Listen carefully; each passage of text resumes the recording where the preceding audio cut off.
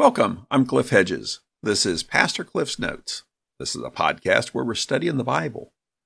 We're working our way through the book of Hebrews. Today is episode 908, and we're looking at Hebrews chapter 12, verses 1 through 3. Let's read our passage. Therefore, since we also have such a large cloud of witnesses surrounding us, let us lay aside every hindrance and the sin that so easily ensnares us. Let us run with endurance the race that lies before us, keeping our eyes on Jesus, the pioneer and perfecter of our faith. For the joy that lay before him, he endured the cross, despising the shame, and sat down at the right hand of the throne of God. For consider him who endured such hostility from sinners against himself, so that you won't grow weary and give up. This is the book of Hebrews. This is a letter or a written sermon to a group of Jewish Christians. They're experiencing persecution as Christians, and the temptation is for them to fall away from Christianity, fall back into Judaism. And the author of Hebrews is arguing that no, Christ is superior to anything they could go back to. Christ is superior to angels, superior to Moses, superior to the Old Testament priesthood. Christ is the new high priest, and he has a new covenant. So the challenge is to live by faith. We just completed chapter 11, was all these heroes of the faith, all these people who really did live by faith, even though they didn't see the big promise. Many of them experienced some promises along the way, but none of them experienced the promise, that is salvation in Christ, which was yet to come. But they lived by faith, meaning they believed God, they trusted God, and they obeyed God. Now we're in chapter 12, verse 1. He says, Therefore, since we also have such a large cloud of witnesses surrounding us, let us lay aside every hindrance and the sin that so easily ensnares us. It begins with therefore. We see therefore a lot in the Bible, but there's only 2 times this particular word that gets translated as therefore occurs. Here and once in 1 Thessalonians. This is a very emphatic therefore. So he's saying for this reason, and this is a big capitalized therefore. So because of all we see in chapter 11, all these heroes of the faith, therefore, so in light of all that, then he explains it more. Since we also have such a large cloud of witnesses surrounding us.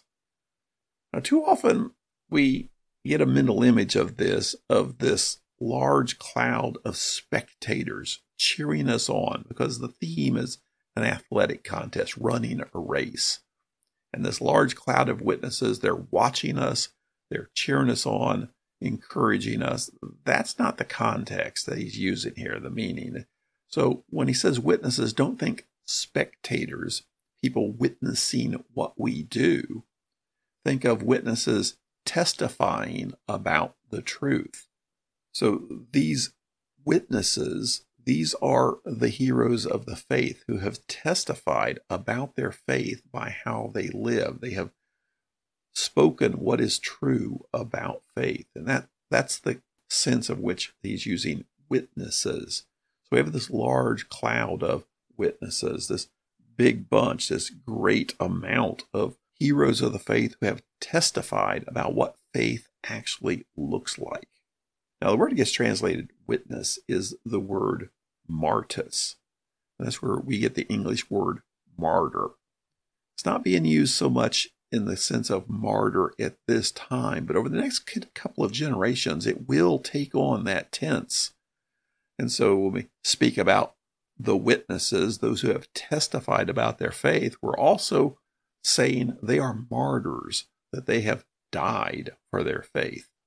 If we were actually substitute the word martyr here, therefore, since we have such a large cloud of martyrs surrounding us, that gets rid of that image of these are people cheering us on. But no, these are people who have gone before us, and the example they have given us is what encourages us. It goes on to say, so because of this, let us lay aside every hindrance and the sin that so easily ensnares us. Now, he doesn't specify what the hindrances are, and they wouldn't necessarily be the same for each person. Some people one thing is a hindrance where it wouldn't be for another person. So whatever would get in the way and trip us up from completing the contest. And what is the contest? Living out a Christian life, living by faith. So lay aside anything that's going to get in the way, and the sin that so easily ensnares us, because sin gets in everybody's way and it ensnares us. That is, prevents us from running. He says, let us run with endurance the race that lies before us. This race is a metaphor for the Christian life, living by faith. Continues in verse 2, keeping our eyes on Jesus, the pioneer and perfecter of our faith. So the word pioneer is basically meaning the forerunner, the one who's gone ahead and shown us what faith looks like. But keeping our eyes on him, he is the goal. So when you're running a race, you need to keep your eyes on the goal. Keep your eyes on Jesus, because he is the goal and he's the perfecter of our faith. He has shown us what faith looks like, and he is the one who brings to perfection our faith, completeness in Christ. Continues, for the joy that lay before him, he endured the cross, despising the shame, and sat down at the right hand of the throne of God.